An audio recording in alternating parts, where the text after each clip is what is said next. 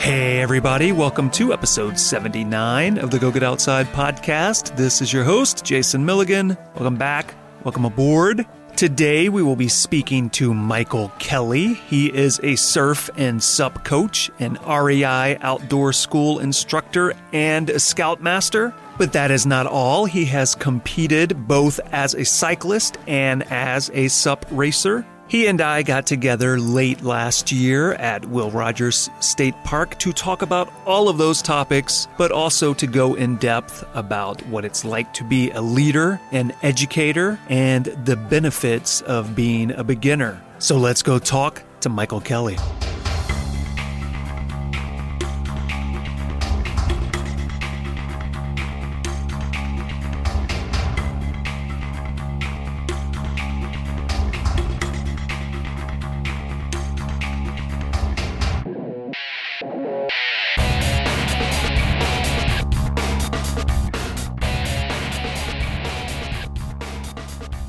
My name is Michael Kelley. I work for REI as an outdoor school instructor. I also teach stand-up paddleboard racing and touring through my website, supcoach.net. Outside of that, you work as motion graphics artist for TV and film, right? Mm-hmm. Yeah. So you've decided on your own to make this a side career, right? Where you are also teaching people to surf and stand-up paddleboard. Let's go back in time a little before all that and find out how you ended up at those activities, what brought you there. And I believe you also were a cyclist. So let's discuss the history of little Michael up to big Michael now. So I grew up in Malibu, in Zuma area. We were talking about Zuma before. Growing up surfing, boogie boarding on the beach, and it was a great place to grow up. I always say I grew up in the poor section of Malibu, which is kind of relative, but it was a great childhood to grow up. And when I was in high school, we moved to Orange County to Newport Beach area. Again, the poor section of Newport Beach, which is relative. And I was surfing pretty seriously in Newport Beach. I was competing in surfing. I was the captain of the surf team and traveling. That was a great way to go through high school, surfing with your buddies and traveling all over the place. And while I was in high school, I wanted to train for surfing, so I started riding bikes for cross training, and I really loved cycling. This was before the '84 Olympics, and there was a lot of hype around that, so I started really getting into bike racing. In fact, I stopped surfing and just focused on bike racing from then on. And so for the next 20 years, I was a pretty serious cyclist. I raced in Europe. I went to the Olympic Training Center and trained there for a while. I was racing mountain bikes and road cycling for the next 20 years. I had a lot of friends who got hit by cars and accidents and stuff riding around, and I was really kind of burnt out on That's really the most frightening cycling. part, right? It is. It is. I mean, we're doing this thing that's really fun out there. We're out there having fun. It's a weekend thing. It's not like we're curing cancer or going off to war, and it shouldn't be that dangerous. It should be a question of you're coming back or not. So again, I have a family now, and I just was really getting kind of spooked by all the accidents happening out there on the road, and I wanted to try something new. And I have two sons, teenagers. They're 17 and 15, and we were surfing now, and I thought, I want to start surfing more. So I started surfing with them, and then I started getting into stand-up paddleboarding, and I thought, this is great. This is like surfing and racing and bike racing all at once. So I started getting seriously into stand-up paddleboard racing, and that's when I decided, hey, I want to teach. I want to teach the scouts. I'm involved with, my sons are Boy Scouts. I'm a Boy Scout leader. We do high adventure trips every summer. We go to backpacking and canoe camping and all the different fun skills that's involved with scouts. And I thought, hey, I want to teach these scouts how to do stand-up paddleboarding. I found a class that REI was teaching on how to be a stand-up paddleboard instructor, and I thought, I'm going to take this class. Wait, so they had a class on how to be specifically an instructor for stand-up paddleboard? Come to find out, the class was put on the schedule because they needed to train a bunch of their staff on how to be certified. Because they just didn't have enough. They didn't have enough, yeah. And so they put this out open to the public, but it was really meant for the internal staff to be trained to be a stand-up paddleboard instructor. So I just happened to get in on this internal REI class for the outdoor school people. And while there, I met the outdoor school people, and we did the class, and it was like, this is great. I learned a ton. It was a whole different thing. And I spoke to the managers there, and I said, hey, do you think I could do this? I'm kind of old, but I do all these sports, like I surf and I cycle and I backpack. And they said, yeah, you should apply. This is perfect. Even though you don't have any experience in outdoor education business, I've been doing that my whole life with scouts and taking people out with my kids. So I applied, and sure enough, this was about 4 years ago, and they hired me as an outdoor school instructor. And so they taught me how to teach outdoor education. So now I teach mostly stand-up paddleboarding. I do kayaking. I do mountain biking. In fact, I'm going to be here at Will Rogers State Park on Saturday doing our first mountain biking class here, which will be fun. And then I also teach backcountry navigation, map and compass compass, GPS navigation. In the store, I'll teach how to tie knots. Like at the Santa Monica REI store, I teach how to pack a backpack. Really kind of fun stuff. And I would say it's like Boy Scouts for adults. Yeah, one of the things that I think is great about a lot of those programs is a number of them are free, a number of them are inexpensive. They can be kind of like a nice doorway for people who have an excuse of, well, I don't know anything about what backpack to get or how to do this. And it's like, well, you can go to this kind of introductory class so that they can suck you in and then you can develop from there however you need to. So something I find interesting, based on what you've told us so far, is cycling was sort of an accident.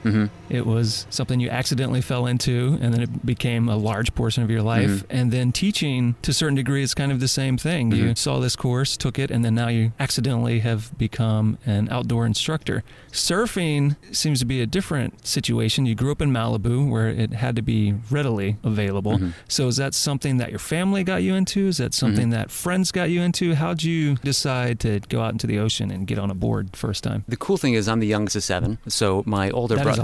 That's a lot of kids, yeah. And that's why we moved to Malibu, because it was cheap. That's why you're in the relatively poor section. All those kids to take care of. And a little side story. So this was back in the 60s. My father couldn't afford to live in Santa Monica, so this is when Malibu was being developed. And so this is north of Zuma at Trancas and Malibu West, and they couldn't sell the houses. And so those were the least expensive houses there in these housing developments. The Ford Mustang had just come out, so they were giving new owners a brand new Ford Mustang. So my dad was like, yeah, we're going to move there. We're going to move the whole family there. And sure enough, he had an awesome 1966 Ford Mustang that he drove around. But the cool thing was, my older brother was the lifeguard at our local beach. We had a little beach club and a local lifeguard. And my brother was a lifeguard, and I would just hang out in the lifeguard tower with him all day and be body surfing with him. And this was before boogie boards. I would be on a raft. And then he was a big-time surfer there. And so he would take me to all the different surf spots around Malibu. And I was like the little brother, and I would just tag along. What was the age difference between all of you? 12 years difference. So the oldest is 12 older than you, and then everyone's 12. In between. Right, yeah. I was a big mistake, so yeah. Me as well. So mistakes unite. Yeah, so it was a great way to grow up, surfing, and I was spearfishing, I was sailing, catamarans, and so it was just, that's what you did, just hung out on the beach all day and ran around. So how did that develop as you got older? Because you're one of those people who have grown up native to the area where all the opportunities of these sort were part of your life, so you didn't have to discover them per se. So it would be unfair for me to ask you, what was that like versus not having that? Because, of course, you wouldn't know. But you've begun to teach people who are finding it later in life. What are you noticing there? Like, what has that opened your eyes to in the difference between, say, your childhood and what a lot of people in the U.S.'s childhood is like? I really get a kick out of seeing some of these moms that surf. There's a whole group of moms that come down to the beach with their boogie boards that they're surfing, and they have a great time. I always say surfing is the most fun sport you can do, but it's the hardest sport to learn.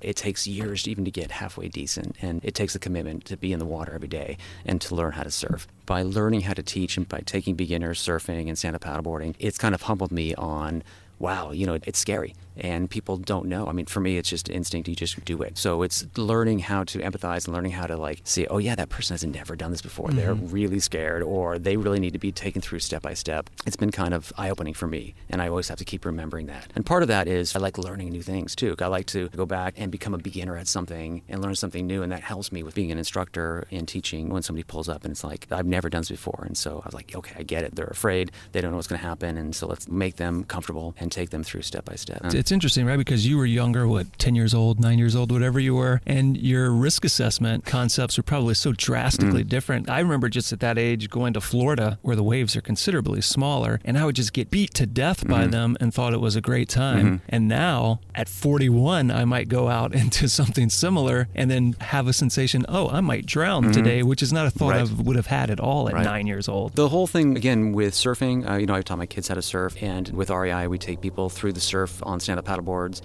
and kayaks. The idea of taking somebody new through the surf zone is nerve-wracking, but what I love about it is you're on your own. Like, I try to explain to manage expectations with my students at REI or with my surf students and with my kids is, look, once we get in the surf zone, once we're paddling out, we can talk a lot about the timing, we can look at the waves, we can talk about the sets, but once we start paddling out, we're all on our own. Like, I can't hold your hand. It's not a ride at Disneyland. You're not just getting on and the bar's coming down and you're going to go through and it's going to be all good. We don't know. If for some reason you get knocked down by a wave, relax. That's part of the fun. It's going to happen, and you just got to roll with it and be smart and safe. But once you're in the surf zone, you're on your own. The more time you spend in the surf zone, in the surf, the more knowledge you have, the more comfortable you're going to be.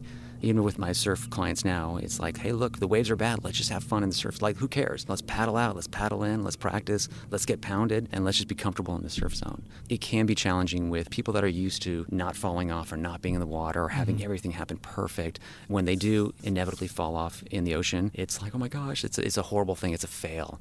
And so what I try to work on is managing that expectation of, hey, look, once we're in there, who knows what's going to happen? We hope it's going to happen great, but if you fall in the water, that's okay. Today is the day to make those mistakes. Right. Yeah. So we're here and, fall off the correct way, fall off towards the ocean, not towards the beach, or have your hand up. Be smart about it, but just have fun. You were mentioning people's expectations coming in, so I'm sure you get people who have grown up around beaches who want to learn, and people who have spent almost no time near beaches and thought, oh, that'd be an interesting thing to learn. So what are some of those expectations people have, or maybe misconceptions that you often see when people first come in? It's called the false master. With our training with REI, it's great. They really teach us not only the skills on how to do it, but how to teach. There's all these different trainings that we go through, and we learn about different kinds of students. We call them participants, and one of them is the false master. I freely admit I've been that guy who you show up at a class and maybe your girlfriend's like, hey, let's go do this thing, and you think, I know how to do that already.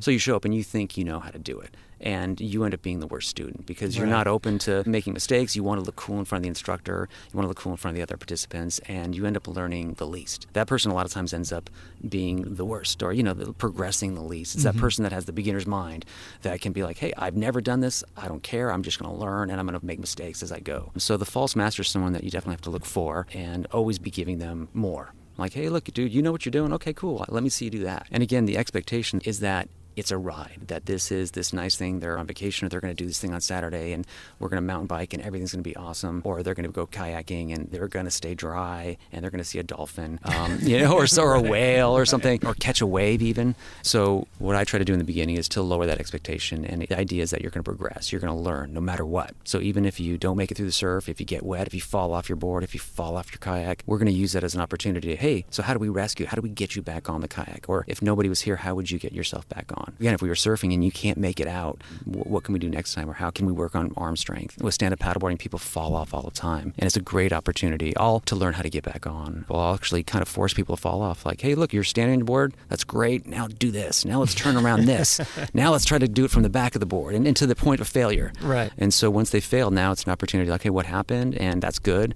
Now let's work on getting back on the board. Something people could remember as a student, this just came to mind with you mentioning these things, is try to find the part of the activity you're not good at and the points where you will fail, because what better time to make a mistake than when you have an instructor there who can help you improve. Absolutely. But you're mentioning the false master thing, and I think that's something we all have to be really careful about, because what you do when you take on that concept about yourself is you close yourself off from being able to learn anything, because what you're trying to accomplish that day shifts from, I'm going to learn how to do this activity, to, I need to prove that I already know how to do this activity. And your focus is always ego-based, and then it's really hard for you to chip that away and teach those people things. Do you have tricks you've learned on how to deal with those people? The main thing is I try to identify them early. There's always something somebody can learn. So if somebody is really progressing, or is, hey, I already know how to do this, now you're going to do this, and this is going to be twice as hard.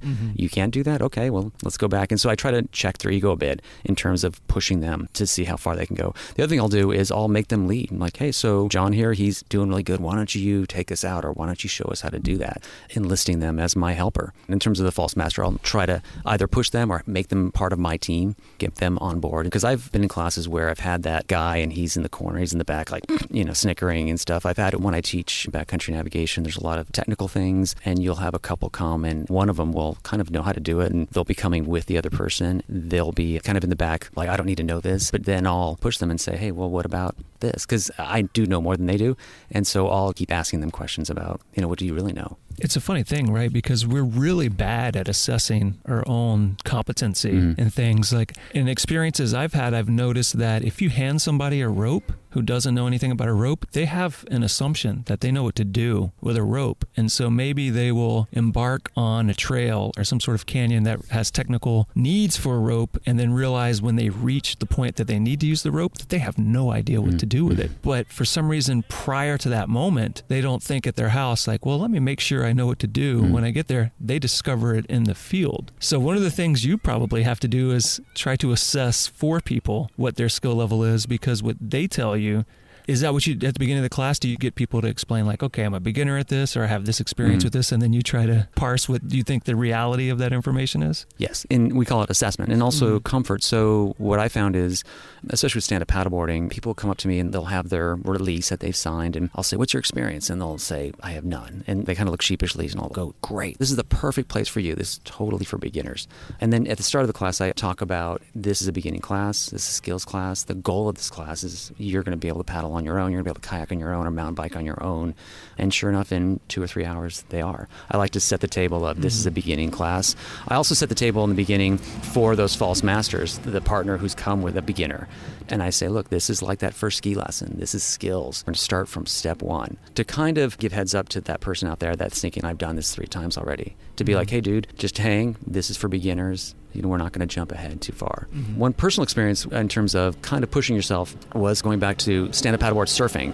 I'm a pretty good surfer, and when I saw the stand-up paddleboard surfing, sub-surfing out there, I thought, this is cool. I really wanted to do it. And I really did it with an open mind, where I went and I rented some boards and I got the paddle and I watched videos and I went out there, and it was really fun being completely a loser, like being a completely beginner. I would even tell people in the lineup, other surfers, I'd be like, I'm a total beginner. Like, I'd keep away from me. And it was really fun just going back to the very beginning and just owning it, being a beginning sub surfer at that point. So that was kind of fun. And even, again, in sup racing, when I started sup racing, I would tell people, like, I'm a beginner. I'm sorry. Don't worry about it. And so again, that's with age, I think, letting go of that ego thing a bit. Just going, look, I'm a beginner. Forgive me. What are some of the differences you've found moving to sup surfing versus traditional board surfing? Yeah, that's a good question. I've kind of evolved from that too. So one of the reasons I stopped surfing was, again, I was into bike racing, but the main reason I stopped surfing was the crowds, the intensity of it. I lived in Newport Beach, in 54th Street, 56th Street, Newport Beach. That was like the epicenter of intense surfing in Orange County. And I was one of those guys out there. It was great. It was a great time to do it, but I was getting really sick of fighting with the crowd and having to be really charging hard every day. I was getting kind of sick of it.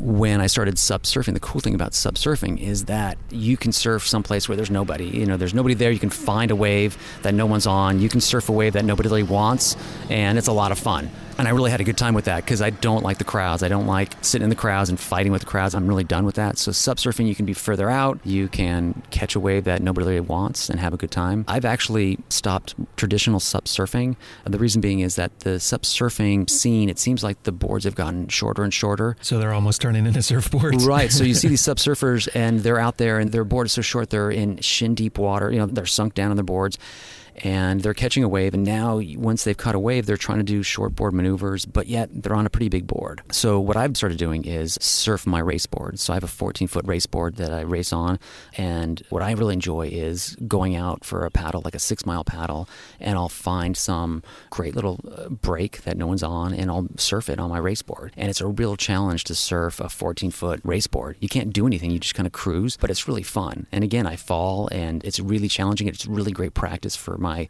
sup racing, where you're in the ocean and you have to turn and you have to come in and out of the surf zone. So just doing a surf session on my race board, to me, is much more fun than trying to do shortboard surfing on a surfing sup. I've kind of gone back to just shortboard surfing. Like, if I'm going to be in the lineup, I'm just going to have my shortboard. I'll be with my kids, and I'll have my regular surfboard and surf, or I'll be on my race board.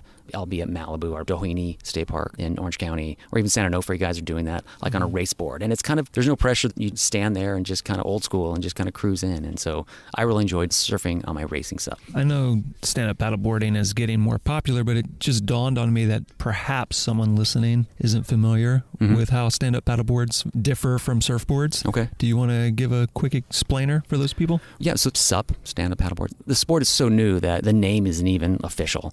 There's different kinds of stand-up paddleboards. There's the all-around kind. It's like 9.6 maybe, or 10 feet, 11 feet. And that's a board that you could just stand up and cruise around the marina. You could actually be in the ocean. You could surf with it. Then there's stand-up paddleboard racing. And that scene is really fun. It's really growing. And it's kind of like doing a 10K or a half marathon in the ocean. Some of the races you start on the beach, and they blow the horn, and there's 100 guys, and you run into the surf and jump on your board and paddle through the waves and do a course out in the ocean. And then the cool thing is you surf a wave back in. So there's maybe 20 guys trying to surf the same wave back into the shore. You jump off your board and run out to the finish line. And that's really fun. The first time I saw sup surfing was a race called the Battle of the Paddle. They don't have that anymore. It's called Pacific Paddle Games. And this was at Doheny State Park in Orange County. And it was just the coolest thing because it combined everything I loved.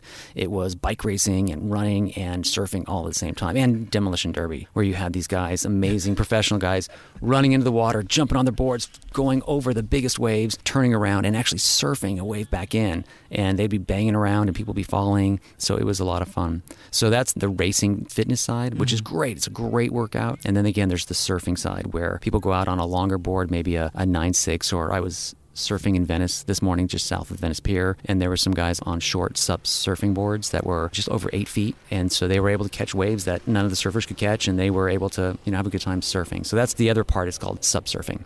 And then there's the touring racing scene. For me, the racing's fun, the training is really fun, but I really enjoy, especially coming from kind of the chaos of riding my bike and the cars and people getting hit and just the craziness of it, where my morning workout will be, I'll drive down to Santa Monica, I'll have my racing board. It'll just be this beautiful morning. I'll paddle out through the surf and I'll do like a workout. Like I'm really training hard. I've got my heart rate monitor and I'm really like going at a good pace to train. I'll come across like a pod of dolphins. I'll stop, hang out with the dolphins for a while. I mean, this happens all the time.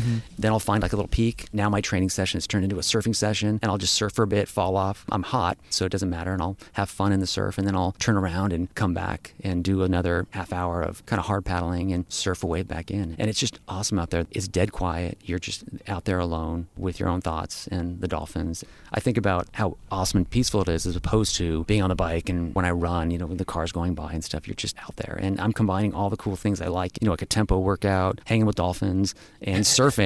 All the things you like, hanging with dolphins. Yeah. You see the craziest things out there. So that's what I'm really at right now is that those kinds of workouts. So mentioning dolphins, a finned animal that everyone likes in the ocean, I know that as a person who teaches people to surf and sup, you have to answer a lot of shark questions, I guarantee you. So what do you want everyone right now listening to know about all their shark concerns? If you're on a stand-up paddleboard, I wouldn't be concerned. When I'm out there on my paddleboard, I figure I'm a big thing and I'm making a pretty smooth motion through the water. I also have a big stick in my hand, and also I can see what's happening. I've seen sharks out there, and there's plenty of sharks out there, and people get freaked out. My feeling is if it happens, it happens. And I don't think it's going to happen. One quote I really like is once you put your foot in the water, you are no longer the apex predator. Right. And again, that's one of the cool adventure parts of surfing and being in the ocean is this wild of one, I don't know if I'm going to make it out there. I don't know if I'm going to make it through the waves.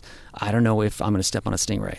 I don't know if there's going to be a shark out there. So those kind of risks are way more exciting to me than, hey, I'm going to ride up the Coast Highway on my bike and I hope I don't get hit from behind by some person texting. So to me, I kind of let that go. That said, I do see there's a lot of open ocean swimmers out there and they're splashing around. I honestly wouldn't do that. I mean, to me, that seems like you're kind of asking for it. When you're surfing, you look like a seal. When you're actually surfing on a shortboard, it's kind of different too because you're sitting there bobbing around, paddling. And I've never seen any sharks attack anybody or heard about them in Santa Monica area, but they're definitely out there. So for me, I just accept it as a risk and head out there. Comparatively, it's a pretty small risk, wouldn't you agree? Yeah, I mean, it depends where you are. I mean, Australia, I'm going to be going to Hawaii next week with a friend surfing, and I've been reading about all the risks of jellyfish, of the coral. There's a lot of stuff that, in terms of risk, and sure enough, sharks. But again, I think if you're smart, if you talk to a lifeguard and you stay in the right area, yeah, it's pretty small risk. Do you find that a lot of students coming in ask you a lot of questions about sharks because they're worried about that, but then don't realize that they need to worry about hitting themselves with their board or smashing into a reef or banging their face on rocks? Yeah, not so much sharks. People worry about getting seasick on kayaks, which... Really? Yeah, that's a whole nother thing, and that does happen a lot. When we do stand-up paddleboarding classes in Marina del Rey at Mother's Beach, and it's this great beach right there, one of the risks, and it's a real risk, especially in the summertime, are the stingrays. There's these little stingrays, and they pretty much carpet the shallows. And if you step on them, the stingrays sting your ankle. They hit your ankle, and people get stung all the time. And so part of my safety talk with my students there is, hey, look, we don't want to hit our head. We're going to be paddling on our knees. Watch out for this, the sun. Oh, by the way, there's these stingrays out there that we don't want to step on. So we're going to shuffle our feet. We're going to look down. And doing that talk, I need to make it pretty serious, but it can't be too serious because I've had people really freak out after hearing that, like, oh my gosh, there's stingrays. So we'll go down to the beach, we'll go down to the shoreline, and I'll look and I'll be, hey, look, there's stingrays, and they'll kind of scoot away. But people get kind of rightfully afraid of the stingrays. Those of us who are a bit older still remember the Steve Irwin experience, which was a freak occurrence, right? Because he was essentially stung in or near the heart. Wasn't that the case? Right. Which would be a pretty rare occurrence. Imagine most people are stung in the foot or ankle or somewhere in that region, right?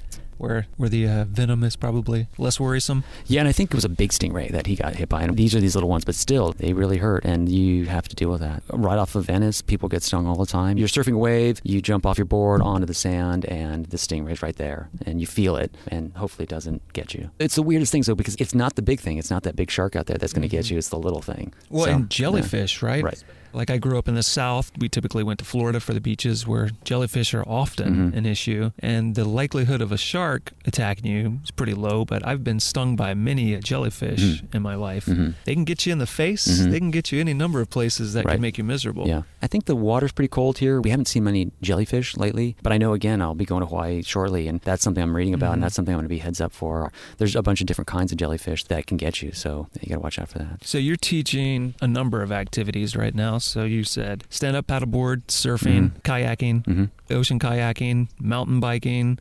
Let's stick with the 3 water sports for the time. If somebody had no experience with either of those, how would you kind of break it down for those people so that they could decide which one of those to give a try? What do you think people gain from those different activities that are different from each other? Well, I think somebody who just wants to get on the water and cruise around, kayaking is the way to go. It doesn't take much skill. With REI, we do whale watching. We're starting this winter whale watching kayaking where we take people out of Redondo Beach and you see whales. It's pretty cool. So we can get people into kayaks and kayaking pretty quickly without much instruction. So if you wanted to just get on the ocean and cruise around, kayaking would be the way to go. I prefer standing up all the time. You know, surfing, skateboarding, stand-up paddleboarding. Standing up to me is way more fun because you can fall off. It's just more fun.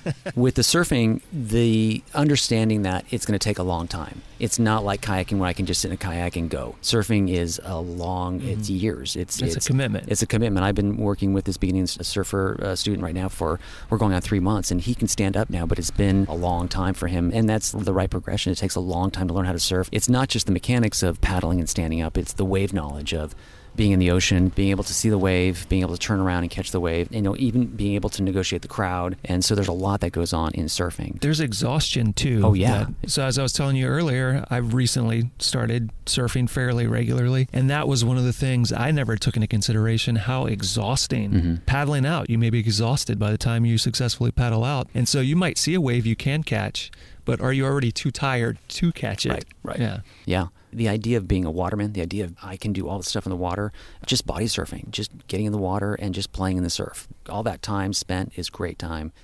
I really like stand-up paddleboarding because for a beginner, it's challenging enough where you can fall off and there's some adventure part to it in terms of, hey, I don't know if I'm going to make this. It's a skill that you have to definitely learn, but pretty quickly you can be paddling and, first we take them in the flat water in the marina and then they progress and then there's classes that go out in the ocean and we can take them through the surf zone and before you know it, somebody who just started stand-up paddleboarding now is paddling in the ocean and we're cruising through the kelp bed.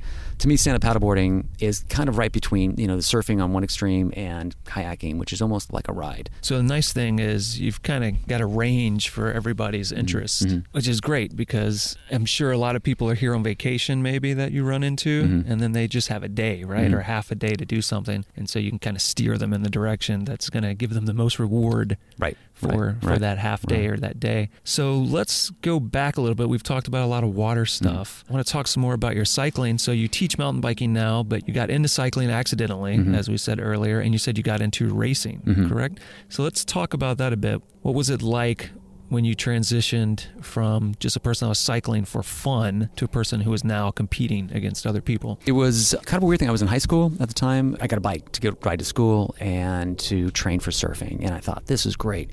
The social part of cycling is really fun. That's a fun part of meeting people, hooking up and going for a ride and then having coffee afterwards.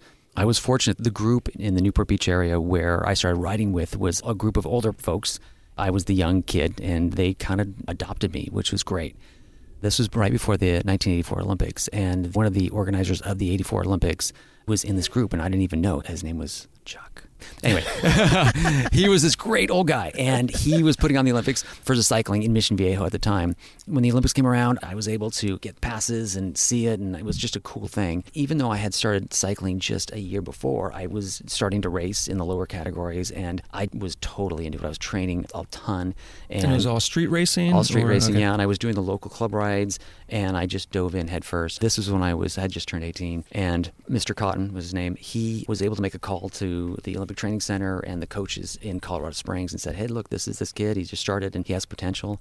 So I was invited to go to the Olympic Training Center in Colorado Springs for a few months and stay there and be tested. And after that, I went to an international race. Again, I had only been racing a year, and now I'm racing with guys that are pro cyclists, and I had pictures of them on my wall, and it was an eye-opening experience. One thing, while I was at the Olympic Training Center, this is when the testing was all coming out. The coaches at the time were all from Poland, all this Eastern European coaching system the United States had taken. And so they were doing lactic acid threshold, they were doing VO2 max, and this is in the mid-'80s. So this is all pretty cutting-edge stuff. And they would put us on these, they would call it the devil machine, like an ergometer, a stationary bike, and test you how hard you could go. Early on, they did a few tests on me, and they said, Michael, you're a good cyclist, you're a good athlete, but we can tell you now, you're not going to be an elite cyclist. I was kind of heartbroken, but it was kind of nice. I was like, that's fine. I'm going to go race for fun. I'm not going to be on a national team. I'm not going to be a pro cyclist. I'm just going to go race for fun. But they were able to tell right away, in terms of my physiology, that I didn't have the genes and whatever it took to be at the highest and highest level. The thing I always wonder about situations like that, because a certain amount of it is the physiology, right? And then a certain amount of it is just the attitude and the perseverance. And when you're told something like, you'll never be at this elite level because you don't have the physiology for it, I wonder if that then helps it become a self-fulfilling prophecy, or depending on the personality of the person, if the person's like, to hell with that, I'm going to prove that I can, and then push through it. And so sometimes I wonder if that kind of data is beneficial or not in the end. Right. Like, do you think it changed your attitude? Yeah, it was also new to me. I don't think I had any big dreams. It was just like this new thing, like, hey, cool. And I think it helped guide you somewhere else. It helped me guide me somewhere else, and almost just take it as like, hey, this is cool. And I did end up racing at a pretty high level for 20 years, and it was fun. I actually did see some of my co-residents there, and they were kind of just in the mix the whole time, and they made a shot out of it, and some of them went on, and most of them didn't go on. I wasn't that upset about it, and I kind of was able to let go a little bit. Probably my California surfing mentality probably didn't help, because I was, whatever. And so I was like, yeah, that's fine. Okay. It's interesting. I also weighed a lot more in my cycling career. I wish I had lost weight before, because it took me to actually do running to lose some good weight. I was carrying probably too much weight during my cycling career. And you were mentioning earlier, you said you have 2 sons and that you got them into Boy Scouts. Were you a scout when you were younger, or are you one of the people who were like, well, I guess I'll get my kids into this, and so I'll get involved and then become a scoutmaster later? I wasn't a scout. I wish I was. Yeah, me I was too. asking my parents, like, why didn't you put me in? Because now that I'm seeing it, it was like, this is really cool. So we had neighbors that their sons were in Cub Scouts, and so they introduced us. So we put our boys in Cub Scouts, and I thought, this is awesome. Then I became quickly a Cub Scout leader and thought this was super fun. And being a leader was really fun because you're just a clown. And again, there's Cub Scouts, which are from 1st grade to 5th grade. So the leaders kind of make the program. And I was a big goof. I was the Cub master.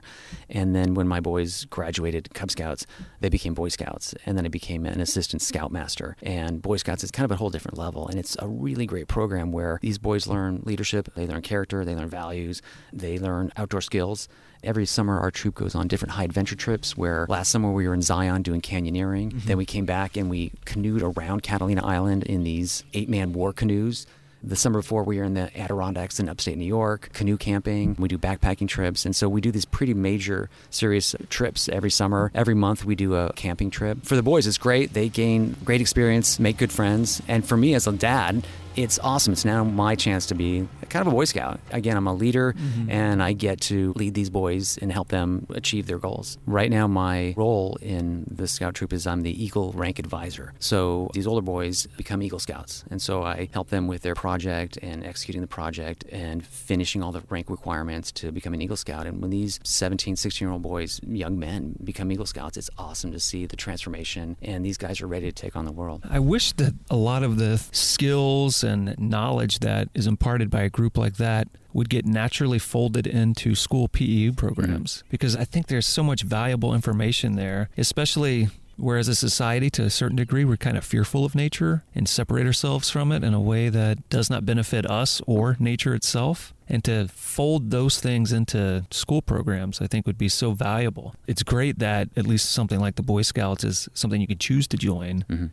To do that, they also recently have accepted girls as well, right? Isn't that correct? So now you can be in Scouts despite your gender, right? Although they're still separated, they don't mix the genders, right? From what I understand. I'm curious to see how that plays out. From what I understand, I'm optimistic that that's going to be a good thing for families, and it's just going to make scouting stronger. I think the key there in terms of how it's executed, making sure the boys are separate from the girls, because when boys are separate, they behave differently, and they can be free, and they can just run around and be stupid and be boys. Once you mix girls and boys together, then everything changes. And so from what I understand, the scouts are going to call it Scouting BSA now. They're going to have Boy Scouts for girls, and that's going to be a separate troop with all girls. And there's going to be Scout troops for boys, and that's going to be all boys, from what I understand. And to me, that seems like the right way to go. Because again, with the girls all together, they can be girls and they can be doing the program together. The boys can be separate doing the program as boys. And so I hope they execute it that way. So one of the things you mentioned early on is how you ended up finding that course at REI that taught you to be a SUP instructor. And you were saying how you kind of realized that a lot of what you were doing with Boy Scouts was already preparing you for that. And then your own past experiences gave you the skills and knowledge within those certain areas that you teach. But you also are teaching mountain biking, you're teaching map and compass. Am I missing anything? Did you mention anything else? Bear hangs? How to camp with bears. Oh, really? I teach how to tie knots. Right. Trail running. We do trail running with REI. So once you became an instructor, how did REI help you develop the skills to be an instructor for all those different departments? Yeah, they've been great. My interview with them was pretty funny because I had no official experience in being an outdoor instructor. And so when I interviewed, I was like, hey, look, I've been surfing my whole life. I've been stand-up paddleboarding for this long. I've been a scout leader. I've taken all these boys. I've planned trips. I've done all this backpacking. I've done all this cool stuff, but I've never done it officially as an instructor. And to REI's benefit, they were like, that's great. You know the skills. We can teach you how to teach. Part of our training is they have continual training for learning how to teach people how to do stuff outside in terms of how to teach, how to progress somebody through a skill. A lot of risk management, which is a big part of it, in terms of what today is. I know, the wind and the conditions and how to take people through a slightly risky activity and get them back safely. That's a big part of what we do. We're all wilderness first aid trained. Last week we just did a training where we do simulations where, our end of the year Christmas party, one of the first things we do is set up simulations. We come across somebody and they're lying there and, hey, what happened to you? And we have to diagnose and fix them and figure out how to help them or evacuate them. So that's kind of a continual thing that we are doing in terms of risk management with REI. But in terms of the outdoor school education, they're continually giving us training and we're mentoring each other a lot, where a new instructor will shadow an instructor and learn how the progression starts. Learning backcountry navigation, I knew how to do it before, but by having to teach it, it's forced me to go back to step one and really do a lot of research and a lot of experimentation on how to teach backcountry navigation, the map and compass, and the GPS. Probably help fill in some gaps also, right, that you absolutely. had just in your own knowledge? Absolutely. And the cool thing is with map and compass, it's such cool old technology. A map and a compass is so analog. And then on the other hand, we have all this GPS technology, which is changing really quickly. And so we have this super high-tech stuff on the other side. I really get a kick out of, again, being a beginner. I'm like, hey, how can I learn everything I can about backcountry navigation and map and compass and GPS? And so I'm constantly on YouTube checking out stuff and learning the new cool thing to do with map and compass. And so for the SUP coaching that you do, that is outside of REI, right? So that is a separate venture of your own? Right. So I do through supcoach.net. REI, we mostly do beginning. So most of those trips are a beginner, somebody who's never done anything. So I also do training, more fitness training and more SUP race coaching through supcoach.net. And so that's somebody who wants to get ready for a race. It's like, hey, look, let's get out there. Let's do intervals. It's almost like I'm a track coach. Let's practice going through the surf. Let's practice doing turns in the ocean. So you already had your own career going outside of all this, and then you've decided to start teaching with REI, started coaching through SUP. What do you gain from that other than what we've just spoken about before, where it helps you develop your own skills and kind of relearn certain things? What do you personally get from being a teacher and an instructor and a coach? Because the reward for that has got to be very different than just, I want to be good at an activity. What drives a person to do that has got to be very different than that. The reward is seeing that person that's a total beginner, that person that's never SUP before, that's never mountain biked before, and in 2 or 3 hours, they're having an awesome time. They want to buy a board, they want to buy a mountain bike, they want to do it again right away, and they have the skills to do that. Every weekend, I get that. That's the main thing.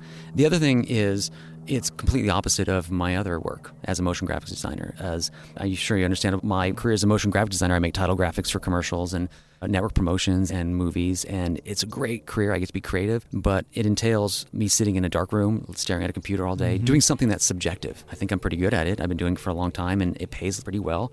but it's a subjective thing where I'm creating a graphic, I'm creating something to advertise a TV show or a movie or something maybe I don't believe in 100%, and it's never finished. Right, it's abandoned. It's abandoned, right. And I'm very fortunate to have the opportunities in the career that I've had as a motion graphic designer. It's been awesome. Having this other thing come into my life has been great. I get paid way, way less, but at the end of the day, I'm done, which is great. I get to be out in nature. And you get to see the end result of what you've done immediately in the people's eyes and their reactions, right? Absolutely. And that's the key. It's not some salty producer that has approved my graphic, or maybe not. And again, as I get older, working in motion graphics, it's super fun, but it's a young man's game in terms of the hours, in terms of what the industry is doing. It's not very civilized. It's not very conducive to family life or having any kind of life beyond just being in that world. Having this other thing that I'm committed to doing on the weekends, it's kind of great because if I'm hired freelance or if I'm hired for a company, I have to say to them, look, I'll work for you all week, but on the weekends, I can't work. I'm going to be teaching people stand-up paddleboarding. Sorry. I think I lose opportunities for that, for sure, but at this point, I don't care. So it's kind of like a nice excuse to have that out there. But for me, the balance is great. It's completely opposite of what I do during the week. So does any quick anecdote or story pop to mind? Anything stand out in your mind as a really memorable moment where you saw a change in a person, or just something happened that made you realize, yeah, this is why I do this. This is why this is worthwhile? Two kind of pop out right away, where I was teaching stand-up paddleboarding. We were in Marina Del Rey in the flat water, and we get all sorts. And we were paddling, kind of after doing the initial skills part, we kind of go for a little paddle down the channel. And that's kind of the fun part. During that time, I try to talk to people and, hey, what do you do for a living? Or, what do you think about this? And I'm paddling next to this woman, and she's an older gal, and she's crying. And I said, are you okay? Can I help you? And she said, I'm so emotional right now. I'm so happy. I've lost almost 100 pounds. A year ago, I saw people stand up paddleboarding, and I said, I want to do that. And I dedicated myself to losing weight and trying to get into shape. And now I'm here stand-up paddleboarding. And I thought, oh my gosh, that is awesome. That is really cool that this was the culmination of her goal. Mm-hmm. And she looked great and she was having a great time. That was pretty cool. Another experience happened, and this was recently, where my client that I'm teaching how to surf, part of what I do when I'm out there with him is I sit next to him and we talk about what I'm seeing. I'm seeing a wave here. Let's go over here. Oh, here comes a wave. Here comes a set. Oh, let's move over here. Let's turn over here. And I'm kind of going through what's in my mind to try to get him to think about that. One thing with the way I teach surfing is I don't push people in. Like a lot of beginning surf instructors will actually, somebody will be lying on the board facing the beach, a wave will come, and the surf instructor literally would just push and push them into the wave, and they'll stand up and, oh my gosh, I'm surfing. I don't like doing that because you're not learning anything, and that's not going to do any good. So with my students, it's like, hey, look, we're going to sit together like we're surfers and see the wave. You're going to turn around and catch it. You probably won't catch it, but suddenly you will, and then you're going to be really surfing, not just getting pushed in like a ride. Mm-hmm. So my student, he's really progressing well, but he doesn't feel comfortable in the water reading the surf. When a good wave comes and I'm with him, I catch the wave. I'm a surfer. I can't stand next to my client the whole time and be like, dude, this is a great ride. I'm going to catch this wave. It's a set wave. You're not going to get it. I'm getting it. So I got this great wave. I surfed it in, and now he's out there. And I'm in knee-deep water, and he's pretty far out there. And it was such an awesome moment because he was alone. A set came, and he paddled over to the peak, whipped his board around, paddled for it, and stood up and surfed and actually surfed the wave. And he was so charged the whole time. And so that was great because it's he did it on his own. I didn't have to be there with him. I didn't have to talk him through it. And I got a great wave before that. But seeing him actually catch a wave on his own, then I knew it's okay, we're good. He can catch a wave. He doesn't need me. Yeah, it's funny because leaving him probably inspired him a little bit to feel obligated to try harder. Right. Yeah. So that's an interesting approach there. That seems like it could work really effectively. So we're getting close to wrapping this up. Okay. So what I want to do now is let people know where they can keep up with you, if they're interested in coaching lessons from you or instruction from you, where they can do that. If they just wanted to follow along, if you post pictures or if you do blog posts or anything online, anything you want to share where people can find you on the internet. Yeah, so you can contact me through my website, which is supcoach.net, or my Instagram, which is Kelley Design, which is MKELLEYDESIGN. And then I imagine if you go to the REI school and you get lucky, can people choose you as an instructor, or do they just have to pick the activity and hope that you're attached to it? They just have to pick the activity. So yeah, you can also go to rei.com/learn, and then the classes will come up, and you can put in whether you want to do mountain biking or stand-up paddleboarding or kayaking, and you put in your location, and it'll come up with the classes that are available in that area.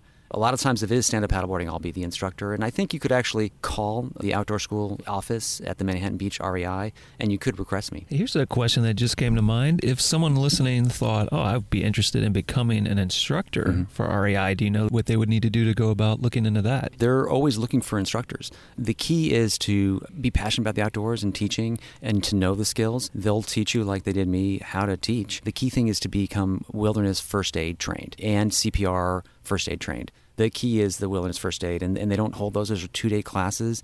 We actually teach those in conjunction with NOLS. So to be wilderness first aid trained and then applying it is the best thing. But again, you could go to the REI site and look for jobs, and it will come up with outdoor school instructors. So the different markets are always looking for good instructors. And they're happy with wilderness first aid. They don't require wilderness first responder woofer course? Correct. Okay. Yeah, they love that, wilderness first responder if you can, but it's wilderness first aid is the mandatory one. Okay. So after you've hired, your recertifications, REI pays for it, they pay for your time. But to get hired, you need to be already wilderness first aid. All right. And then what I always like to do as our last moment on the show is ask you if there's anything we haven't talked about you want to talk about, or if you have a thought you'd like to leave everyone with. The thought would be just to encourage people to get outside and try something new. So even if you've done running or cycling or surfing or something, just find something new and try it and be a beginner and have fun failing, learning something new outside. That seems to be an overarching topic today, which is be a beginner. And I think it's good advice is don't try to be the expert at everything. Find the thing that you're not good at, that you don't know anything about, and then let yourself be a beginner at it and then see what that brings to your life that otherwise it wouldn't have. Yeah, I think that's great advice. Absolutely. So thanks for meeting me out here. We're going to go ahead and wrap this up unless you have anything else you want to say. Nope. All right. Thanks, man. Cool. Thank you.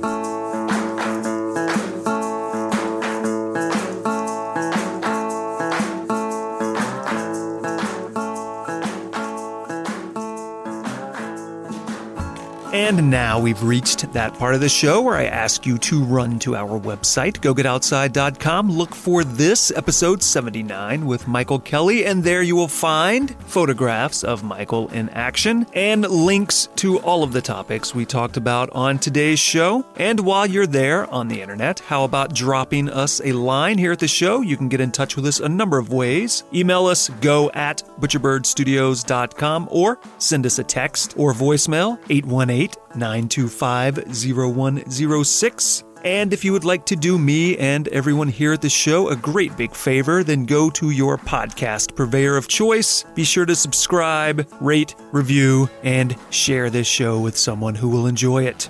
This episode of the Go Get Outside podcast was edited by Griffin Davis. It was produced and recorded with additional editing by me, your host, Jason Milligan. And as always, it was brought to you by Butcherbird Studios.